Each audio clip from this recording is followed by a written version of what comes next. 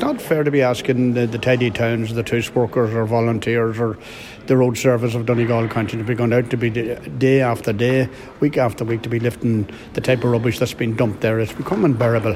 And I mean, it's been dumped at night between, I'd say, the hours of 10 o'clock in the morning at night and 6 o'clock in the 10 o'clock at night and 6 o'clock in the morning. The amount of rubbish that's been dumped there on a regular basis at the bottle banks in Bundoran and other bottle banks all over the country need to be sorted out.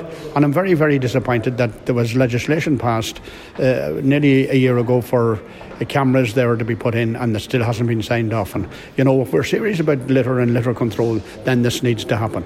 And you also believe that there should be nightly patrols carried out in a bid to catch the culprits? Well, I think, you know, that the system we have is not working with the greatest strength that we have, with all the volunteers that we have. And I think maybe a night patrol 2 or 3 nights a week would certainly make a difference. There's no question about that, because not only is it one bag. I mean, this morning alone at our bottle banks in Bundoran at the Storey car park, there were 7 bags. They're full of nasty rubbish, I say, all sorts of rubbish. And you heard what I did say in the council chamber today about that.